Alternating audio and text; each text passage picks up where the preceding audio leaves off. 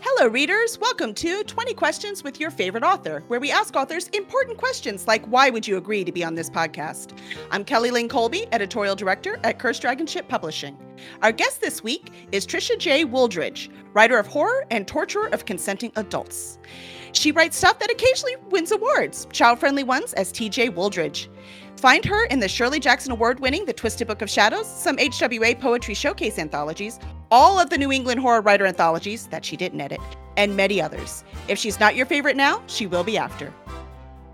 I had to get you 2 drinks now. I earn drinks by reading. This is my favorite thing ever. I love it. It's so exciting.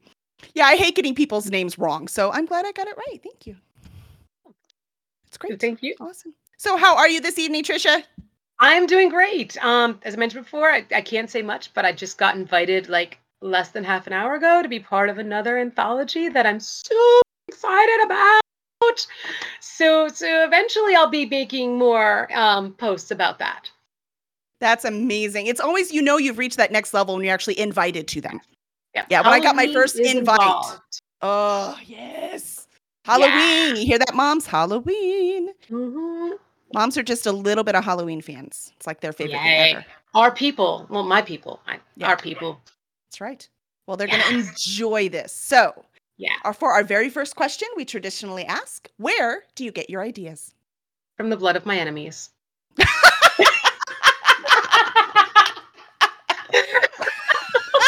Wait, you said torturing consenting authors. Now, hold on now. Well, those are my ideas. That's not my editing. Oh, I gotcha. Okay. The editing tortures with consenting authors. My ideas, just and I also drink my whiskey from their skulls. I mean, there's no other way to drink whiskey. Right. Mm-hmm. The more serious answer is so. No, I like that one. Next question. Okay. No. All right. Okay. We'll move on. The blood of my enemies. No, go ahead. Where do you get your ideas? So the one thing that always stuck with me. So I love Jane Yolen. I don't know if anyone's familiar with her. The Hans Christian Andersen of American literature. She has over 400 books out, children's books, Owls, Moons, all the How Did Dinosaurs Say Goodnight.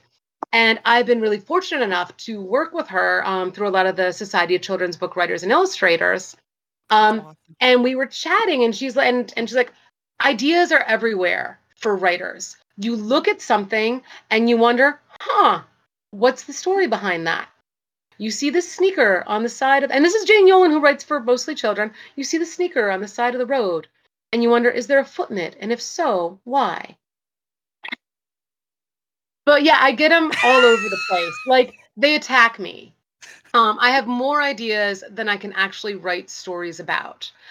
Because my brain just goes everywhere. I also do have ADHD, and I like being open and talking about it because there's a lot of downsides. But one of the upsides is I've got this crazy imagination. So if something weird just hits me, I'm like, so what's the story behind that? And then just the wheels start ticking.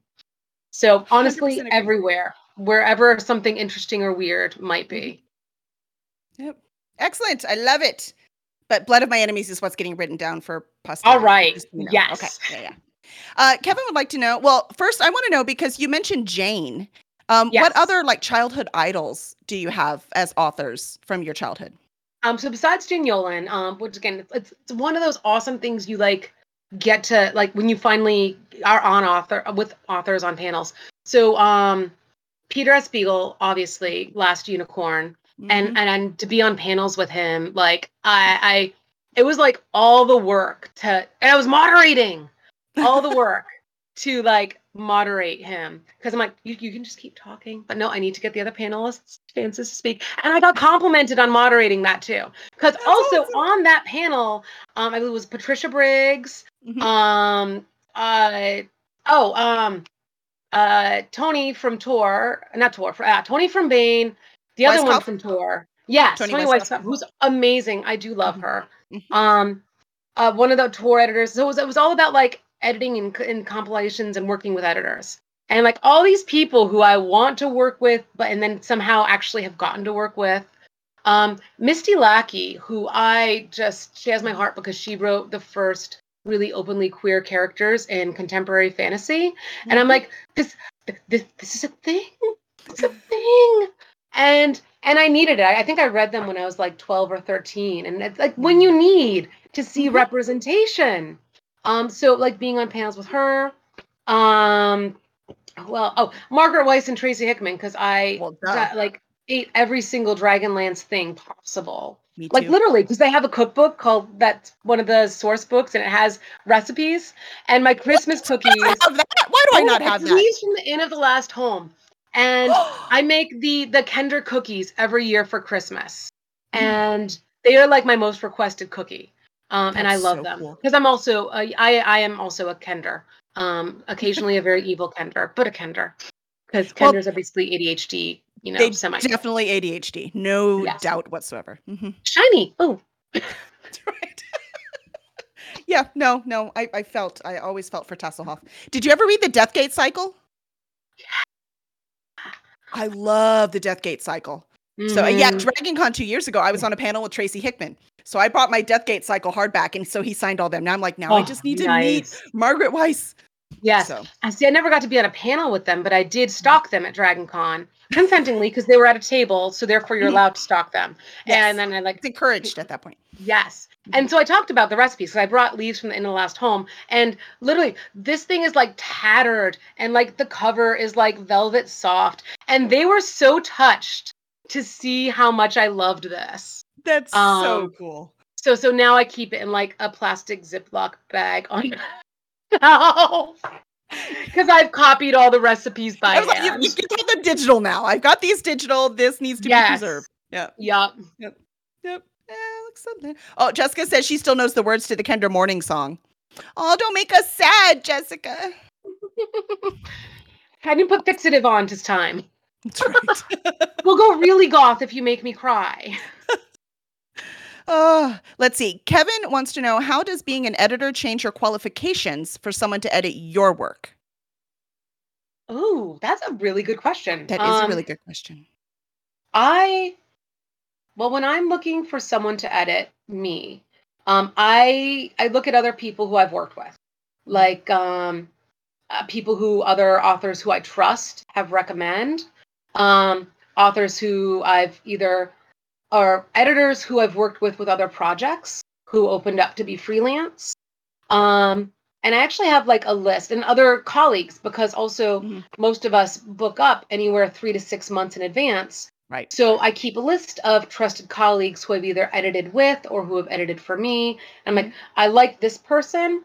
And also different projects really work better with different editors. Because I have such a really wide selection of stuff. I write children's, I write super dark, gory horror, I write poetic stuff, and not everyone is a good fit for that. So I need to pick editors who I know will understand the content, understand the theme. And just by getting to work with them and getting to know with them is how I evaluate them. Yeah, that's a very good point. Because I had some people as an editor come to me and want me to do their memoir. And I'm like, look, I can proofread it. I can proofread anything. But if you want a deep dive and, you want a dev editor, that's not my thing. I don't know the tropes for memoirs. I don't know the pacing for memoirs. It's different. So it's a lot harder to get in there. So that makes sense when you go through and you have to find those. So I guess the answer to your question is, Kevin, we're pickier. We are pickier. Like, I know who can do, like, I don't do romance. I have, and people who still wanted me, even though I told them I don't do romance. I'm like, honestly, and here's the other thing as an editor, because I'm very, very, very fortunate, knocking on wood, that I have, again, a 3 to 6 month, I know I've got work for that long. So like, if it's a project that I know is going to be really hard for me, because again, I'm not a romance person, especially not if it's like cishet romance. And if they insist, like, well, here's my rate. And I've had people actually pay me that. So I'm like, all right, I will do your romance for this ridiculous editing rate that I quoted you. Yeah, because if you want to pay me, I'll do the research. I can research for that. Yeah. Yeah.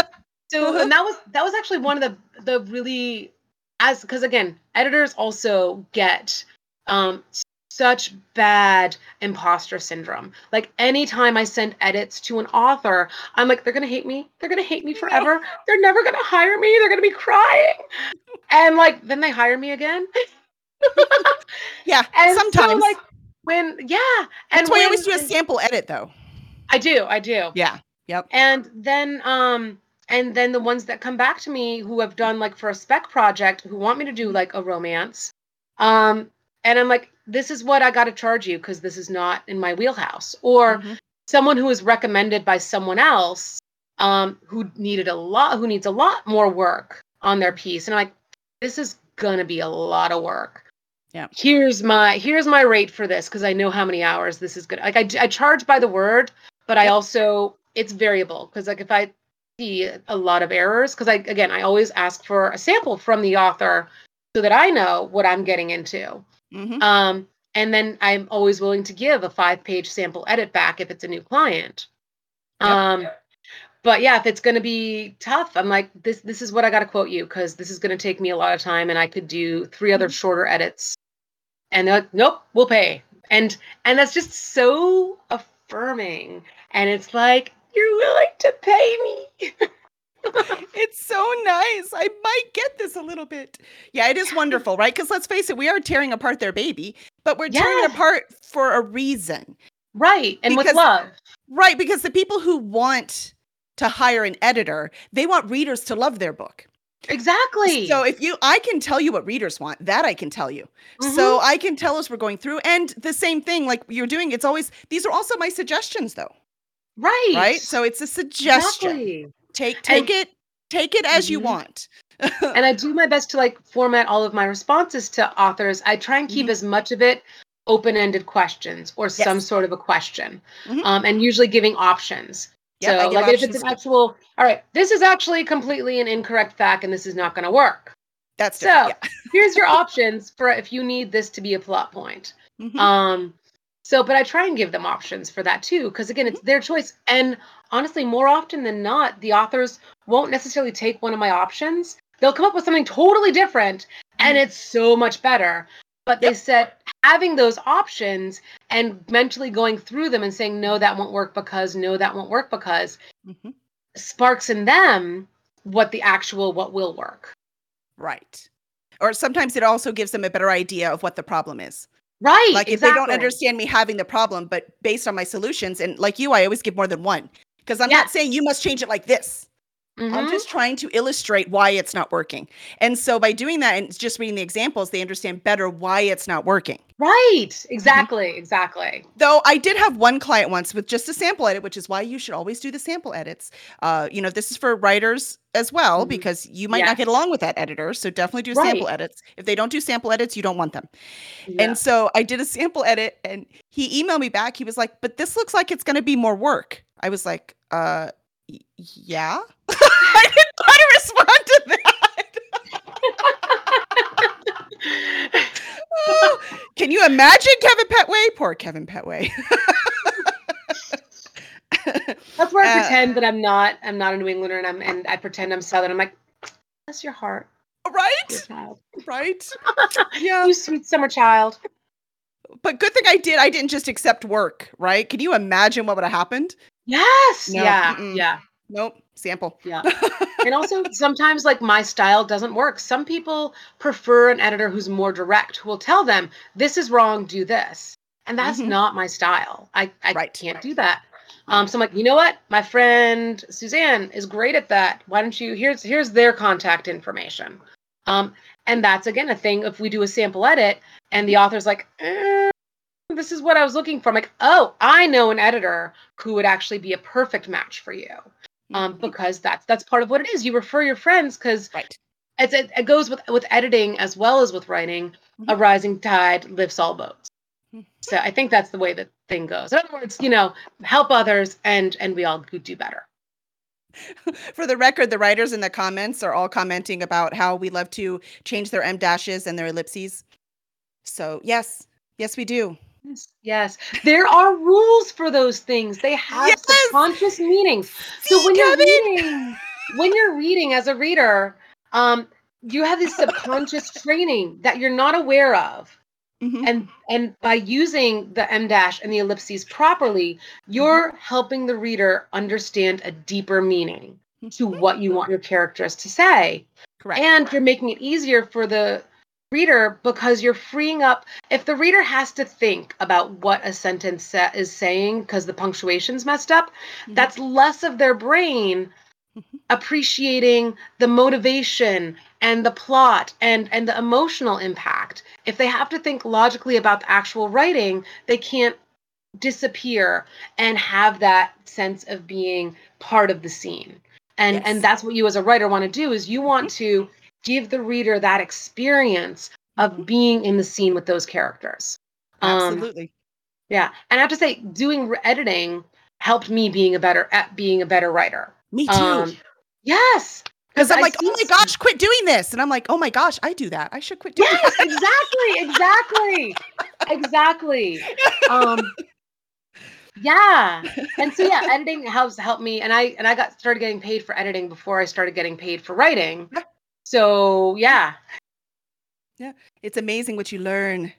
So many Mm-hmm. things over and over again. Chicago Manual of Style becomes your friend since we do fiction. Mm-hmm. Another reason why I don't like memoirs. I'm like, I don't know how to. No. Yeah, and those have separate rules for grammar too. They do, Yep. and they have separate reader expectations, separate ways to market them, and things like Right. that. Right. Yeah, Yeah. Just not yeah, my thing. Now I could proofread it, but that's it. yeah. And I So have to say, your work, so we talked a lot about your editing, but you are an yeah. amazing, talented writer as well. Thank And you you, seem to thank you, specialize in short stories. Like I would call you like the short story maven. You're incredible at it. So what is it thank about you. that form of storytelling that is so appealing to you? Um, it's funny because lately my short stories have not been cooperative with me. They've all turned into novellas. They're like, I wish no So, longer to be short. so here's the thing with being a neurodiverse writer. Is my brain works in what I call fits and spurts. Yes. Um, I will hyper focus, and there's actually quite a few writers who do that, and it was really cool to hear them talk. I will Mhm. hyper focus on something, and like I will do a bunch of short stories because that's where my brain is at. Mhm.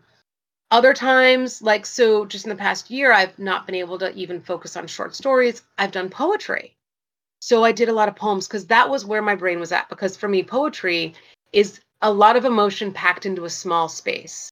So it's like a Oh, really, I love really that deep description. dive Mhm. into the emotions, but it doesn't take as long. But it's a much more, I mean, one time I ended up writing up, it was a very long poem, actually. It was 5,000 words of iambic pentameter. And then, like, for 3 days after, I was actually typing my texts in iambic pentameter. That's my brain. Um, You were programmed for a little while. yes. So, but what I do like about short stories is, again, I can really use my hyper focus for that. So I can like Mhm. take a weekend and sit, or like a week, and I'll have it done. And then I can go back and fix it. And a short story, what I like also about short stories is that they are it forces me. So one of my problems as a writer, one of my constant challenges is I overwrite, and when I have a rough draft, I know right off the bat, I'm going to Mhm. probably have to cut between 25 and 30%. So practicing with short stories has helped me with my longer works, to try and get an idea of scope and get Mhm. an idea of what fits into this kind of space. And so you need to look at what's the emotional impact, because the emotional impact is different from Mhm. a short story to a novel. Mhm. So you need a much stronger but faster emotion in a short story. It needs to hit you harder and faster than a Mhm. novel, where you can have the ups and downs and that bittersweet, and you get to appreciate the transitions between emotions in a novel length thing. Where in a short story, the emotional story of it is an exploration of one particular emotion, one particular feeling, in one particular experience. And it's a really deep dive into that. Mhm. Excellent. I love that answer. Mm, thank you. Let's see. So you've also worked as an editor for many anthologies. And I find Yes. anthologies don't sell nearly as well as I think they should. So what would you tell readers as the Mhm. benefits to short story collections as a form of entertainment? I thought first of all, you can read them on the toilet. That's what I say. They're a poop at a time book. Yes. Also, if you can commute, usually a short story, if you're like not driving commute, a short story is very often readable in the time to get from point A to point B. If you're please doing not when you're driving. But if there's an audiobook version of the anthology, there you go. Then it really works. So I have a lot of my friends who are looking, and this is one of the downsides, is that there's not that many anthologies that have audio versions. And it's too expensive and they don't sell. But the audio versions I bet would sell. Because if you've got a shorter commute, you get a full story. That's true. So, I mean, I'd love to. We don't have money the places that I've done anthologies either, but I would love to see them in audio format. And that's why I think things like Pseudopod, Podcastle, Escape Pod do so well, because they are short. They're audio short stories. And a lot of my friends subscribe to that because that's what they want in their commute. So yeah, but anthologies, they're also, again, if you've got a doctor's appointment, if you've got to wait at the DMV, if you've got to, I don't know, wait for anything in this whole wide world, if you're stuck on hold waiting for the RMV, if you're waiting for your insurance company to explain why they didn't cover that particular thing that's supposed to be covered, I can just read a short story while listening for them to tell me how many times they appreciate my money. But not enough to actually answer the phone. Yes. Yeah. But also they introduced me to authors I wouldn't necessarily have known. And because it's a short story, I'm more likely to check out an author. Okay, I liked this short story. If I see other places where they've had short stories, okay, let me read another short story by this author. Oh, I still like them. Now I will go and get a longer book. And that way I can try out, and I have more reader satisfaction because I've kind of like tried out. I've given the author a test drive. Yeah, I love it. I like that too, right? So you can just give a little bit. You get their voice. Yes. Even if it's different characters, even if it's a different world, you kind of get a feel for who they are, and then you might be able to check something out bigger.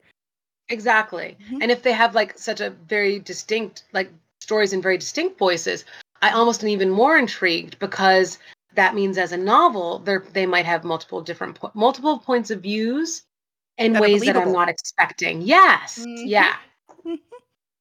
I love it. Yeah, I do love anthologies. And so I'm also in New England. New England is a very special place in the United States. New England authors are actually really close. It's like this little like hyper close author community, especially speculative and horror. Like I know so many horror. So we have a lot of conventions and conferences. So what does really well, outsells everything in in-person events, are the anthologies. So I was at, I usually do about one event a month, give or take. And I'm part of the New England Horror Writers, and we do an anthology more or less every year. And hands down, those are the best sellers at our table. Very often because we have several authors there who can sign it. So it ends up being a really good gift for people. But again, this is very much a New England demographic thing. So I know that if I buy 10 of my New England Horror Writers anthologies at cost, I'll sell them within an event or two. We were able to fund a lot of our stuff just because we have these physical sales of that include our anthologies. And although Wicked Women didn't have any, and yet we sold enough where we upped our pay. So nice. I'm like, yes, the anthology edited really well. It is an awesome freaking anthology too. I am so proud of this anthology and the stories we got for it. So I'm not surprised that it did well enough, even without actual events, to bump our prices. But so if you haven't got Wicked Women, you should totally pick up Wicked Women. Get that one. It's fun. Yes. It's fun. Yeah. Helen wants to know if, do you think that units of fiction, if the units are getting shorter in general, like not just short stories, but chapters, scenes, like there has been a huge uptake in flash fiction. Do you think this is the trend we're going to, or? I actually, from what I've seen, it's actually going in both directions. So I've seen a lot more calls, which fortunately for me, since my most recent short stories have all not been very cooperative, I've seen more calls for novellas. This might also specifically be in the horror genre. But there's a lot more publishers who are doing novellas and doing novellas as, single like reader magnets or audio things. Tor Nightfire has a specific novella group, like editing. What the heck do you call it? Call out? Arm of the Morgan. Yeah. So Tor has that. I know Tor Nightfire. So it's an imprint, right? Yeah. So imprint of an imprint. Gotcha. Welcome to publishing. Yes, I know.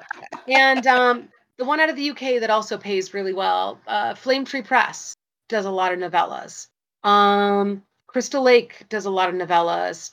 Cemetery Dance does a lot. So these are all horror publications, and they sell these novellas, and they'll do like specials with groups of novellas as well.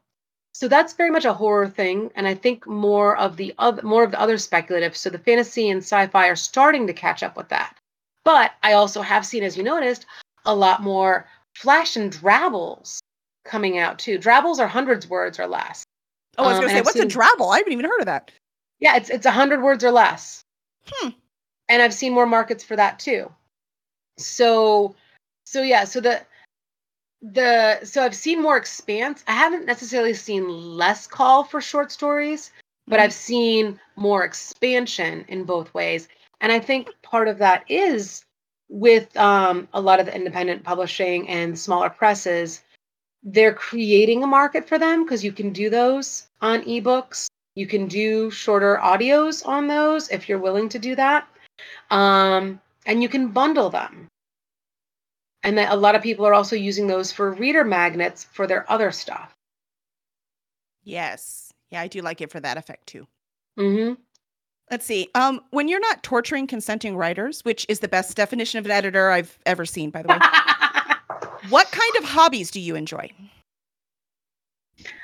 I have a horse. Yay, horsies! Horsey talk, horsey talk. Yes. So I have a horse. So I worked with an equine rescue for 10 years. And through that equine rescue, I met Calico Silver, who's my current baby, and I've had her now for 11 years. She's turning 28 this year. Oh. So she is a former PMU mare, a Premarin mare. So the sad story behind that is that their horses used to create the drug Premarin. They have terrible, awful lives. They're trapped in stalls. They are kept pregnant. They get a month off and get pregnant again. It's a terrible thing. So the pharmaceutical company that had her in particular went bankrupt. So a bunch of the rescues all bought all the mares and foals before they got sent to slaughter. Oh. And so the woman who had adopted her through the rescues let her be a horse, just, do nothing for 4 years. Recovery. Exactly. Enjoy this pasture. Enjoy running around. Here's some other horsey friends you can talk to. But then she went through a really, really difficult divorce and lost everything. And she needed a home for Calico. And that's how I ended up with Calico, because she was affiliated with the rescue. And I was at a point in my life where I was looking at maybe doing a lease of a horse. And Susan, who's the owner, who's the founder of Bay State Equine Rescue, where I worked, is like, seeing how you work with the horses, you're ready for horse ownership. And we sat down, we made a budget, we made expectations, we looked at the places for boarding. And I'm like, all right, okay. And I talked with the husband and I gave him the whole, this is the budget. This is this is what happens if we both lose work. I did the research. Yes. And he's like, all right, let's do that. You can do this. And I'm like, you can do this? We can do this. And I got the okay to do this. And this is my other favorite. So this is where like riding and writing intersect. So I was the guest of awesome at a local con called PyCon. That's my favorite name. It is. I loved it. It is awesome. We totally need to steal that. Yeah. But it was also when Hurricane Irene hit. So like there was only like a few hundred people at the con. Oh no. That's It was okay. like You could this actually meet them though. I mean, that could be Yes. cool. So it was a super intimate, like I just had a room party and like, hey everybody. Come Um, on in. but that's when I got the okay, let's make a date to pick up your horse. Oh, that's So, so so that cool. happened. Yeah, and so she is just an amazing horse. She is the horse that everyone that Amanda, who's my current where I keep her, uses her for all the beginners because she is I don't want to say bomb proof because bomb proof kind of a horse is dull. She's not. She's very aware of who is on her back. And she's very aware of her surroundings. She's also again 28, so that's almost geriatric for a horse. She's getting there, man. Yeah. She's the one that protects the herd. She chases off the Aw. coyotes. She thinks the other horses are dumb for not doing this. If you've got a new rider on her, she is the gentlest, most responsive horse you'll ever meet. If Aw. someone sort of starts to know what they're doing, she's like, "Oh, I'm going to challenge your authority." And Man, that and sounds she'll familiar. do it like she'll match the level of like the person for challenge. Like she'll never get too much for them, but she will challenge them. And I love that about her. One of my other favorite stories about her is like, so she was used for camp. And so Amanda put this 5-year-old who'd never been on a horse on her at all before. And it was February camp. So the sun was Isn't hitting it the coldish in Massachusetts in February? It's snow and ice. Yeah. Oh, So I'm sorry, go ahead. they were lined up under one of the sides of the barn because we've got barns bordering our big ring. And the sun was hitting it. And all of a sudden, Calico breaks into the most gentle canter for 2-3 strides. And as she's doing that, Amanda sees the ice and snow sliding off the edge. So where they just were, this pile of ice and snow had fallen, and Calico, with this brand new kid, so gentle, she kept this new rider on her back to get just far enough out of the way. And I'm like, my baby. She heard that stuff fall and she's like, I'm getting out of here. Yeah. But that was nice. It was smart for her to canter because canter's so much smoother than trot. It is. So she was like, I got you. She's got this smooth, beautiful, almost like carousel horse canter. It's great. So I'd work with her. I had a whole bunch of health issues, and that messed with my weight. And so because she's an older horse and she's only 14 one hand, so she's barely not a pony, even though she's a draft cross. So she's big and bulky, but she's also 28. So even though I've dropped a bunch of weight, I'm still not at a place where she can carry me and it'd be good for her. It'd be comfortable, yeah. Yeah. So now I'm working with Kate, who's our Belgian cross at 16.3. And that's our horse. He's 16.3. Yes. Oh my God, she's beautiful. And awesome. So I've been riding her and doing groundwork with Calico. So I'm trick training Calico. So she smiles, she bows, she plays soccer. Teaching her to cross her legs and look sassy because she's got the sassy look. She can look sassy. Leo would just look at us like, are you serious? I am a show horse. This is ridiculous. Like he knows when he's at a show. He walks like a normal thoroughbred. He's at a show. He almost prances. He's like, yep, here I am. I am beautiful. Everyone look at me. She loves having an audience. So I was working with her one day and she was just in a mood and not wanting to do lunging, which is groundwork. So walk, trot, canter, going around in a circle. And I do a lot of liberty training, which means she's not tied because we have a small round pen inside. And she's just like, mare face, pinned ears, the stupid, I don't want to do it, trot. And then like the next class, 2 of the girls from the next class came in to watch. All of a sudden, this is the most collected trot, arched neck. I am gorgeous. I just do the physical cue for canter, and she goes into the most collected, smooth canter. And I notice, the girls are watching. I'm going to make you work now. And I did. I put her through all the paces. And as long as the girls were watching, she was awesome.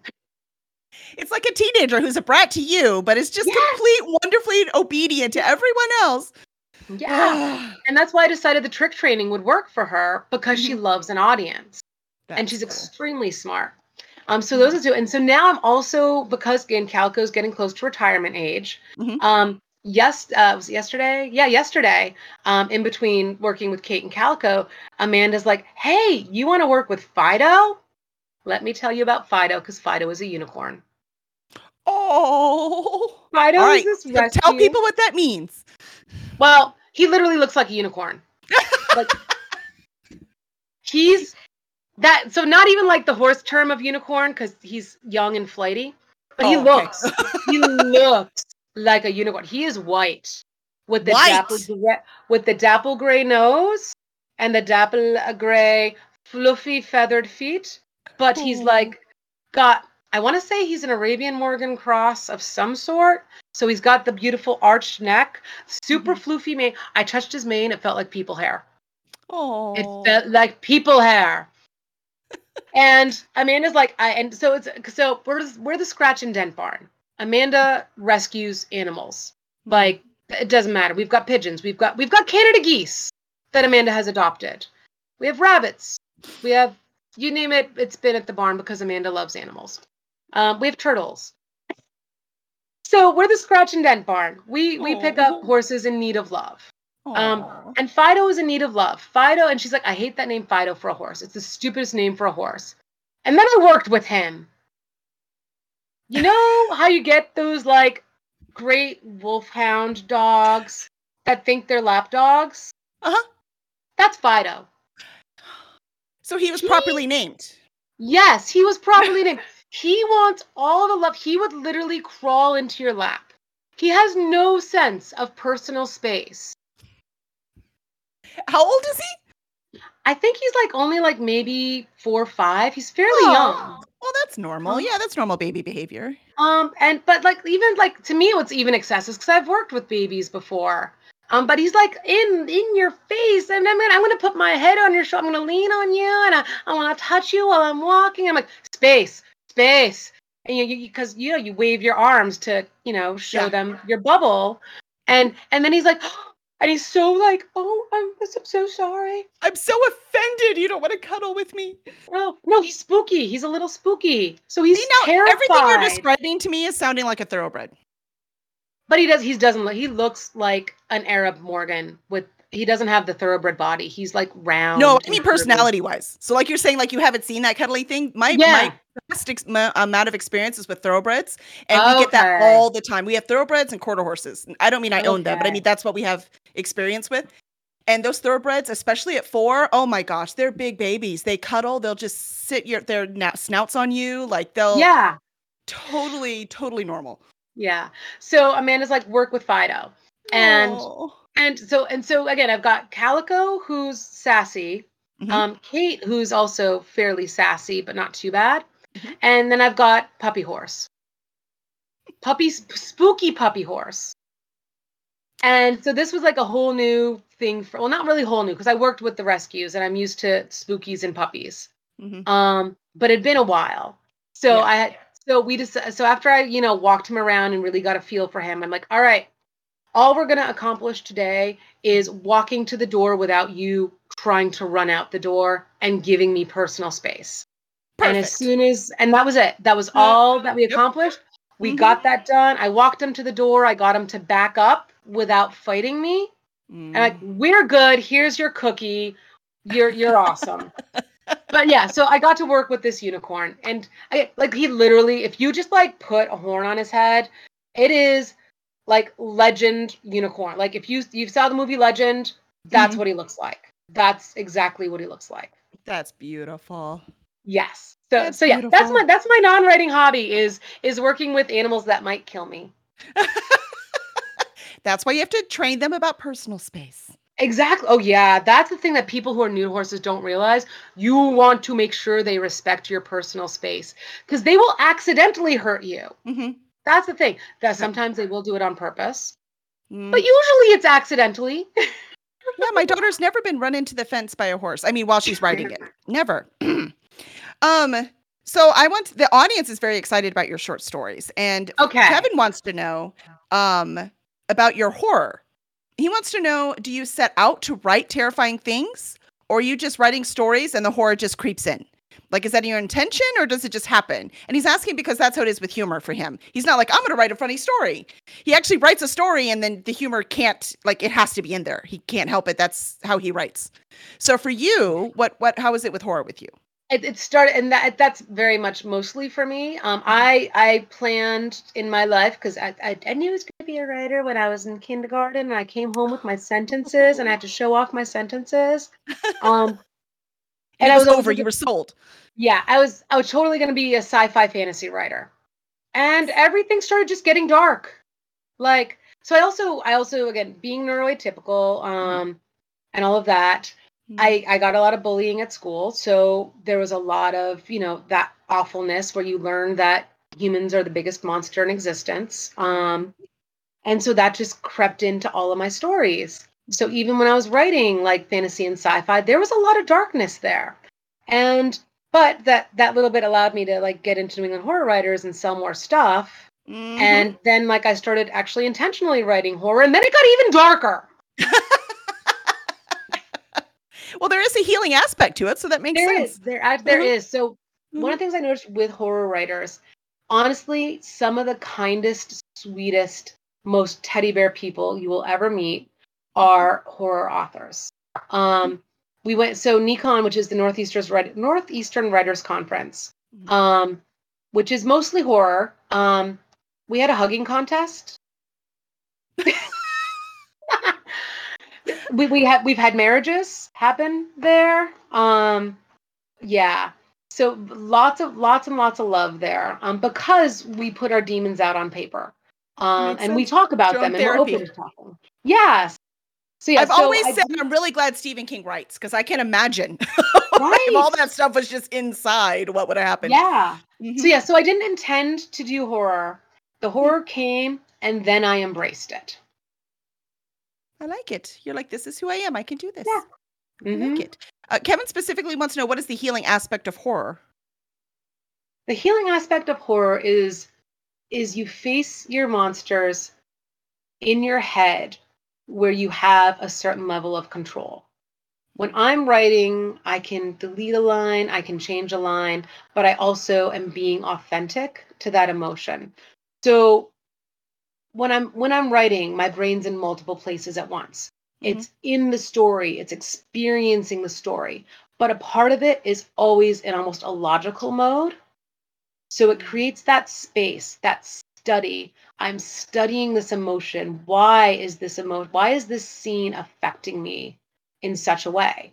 And one of the common advice given for writing is, if you want a scene to be scary, you should feel scared while writing the scene. You should be disturbed. If you're writing a romantic scene, you should be aroused. If it's sad, you should be crying. So I'm in that place. I'm in that emotion. I'm crying. I'm scared. I'm feeling all those things. But a part of my brain is also logically looking at it. So that's a way to give myself agency over the things that scare me, over the things that have hurt me. So one of the stories that I've had a lot of really positive feedback writing, when I've read it out loud, is one that came out in Wicked Weird some years back. And so I've had a lot of health issues, particularly feminine health issues, and a lot of doctors saying you're overreacting, saying my weight was the cause of this, when actually the hormonal imbalance was the cause of the weight. And I argued for years and years and years. The weight kept getting worse. And I'm like, this is my diet. Look at what I'm eating. Look at the fact that I go to the barn 2-3 times a week. I am walking 6,000 steps a day. I'm hiking on weekends. Like, I'm doing all the things and I'm still gaining weight. This makes no sense. Right. And so there was a lot. I was so angry. And so I recently had a vertical gastric sleeve, which is stomach surgery, to cut the stomach down. And I was so angry about that because what I wanted was a hysterectomy, because I'm like, I'm just tired of all of the suffering regarding my uterus and all of that. Sorry for the TMI for folks. No, you're good. Keep going. So I felt like I was being forced into a choice that I didn't Mm-hmm. want, that they were still focusing on being fat as opposed to the actual issue. Mm-hmm. Now, when you do have it, it is a reset for the system. So there are other good reasons that it did affect. I'm still dealing with stuff with that now, but I just had so much emotion. So my story for that, and it's weird styled horror. So somewhat cosmic, somewhat you're not sure what's reality, um what's fiction, unreliable narrator, all of that kind of mixes in to make weird fiction. And there was a story about this woman who has weight issues and is getting thinner but still getting heavy because she's sucking in all the pain and amassing it in her body and turning it into a monster. And the doctors are just looking at the numbers. And she's like, I went down 3 dress sizes, but you're still complaining that I went up 2 pounds. And it turns into this, the monsters start coming out. Yeah, and that was a very, very dark. I did a lot of difficult, and a lot of people have come up to me when I've read from that, and they're like, "Thank you for writing this. I've gone through such a fight myself." The first time I read it, which was at Necronomicon, Mm-hmm. 2 women were in tears, and they came up and gave me hugs afterwards. And I'm Oh, like, wow. I'm glad I could do this for you, but it's Mm-hmm. really creepy. It's really disturbing. It also is the one that I've got the most. People either love it or hate it because I really go into like the dark side of dealing with chronic illness and Mm-hmm. dealing with the American medical system. Mm-hmm. So yeah, that Too many one. doctors not listening to women. Right. So in Mm-hmm. that sense, it was healing because I could take all of this vitriol, all of this anger and frustration and the self-hatred, because that they feed into you when you're told you're fat, you're doing something wrong. Even if you're not, that still gets recorded.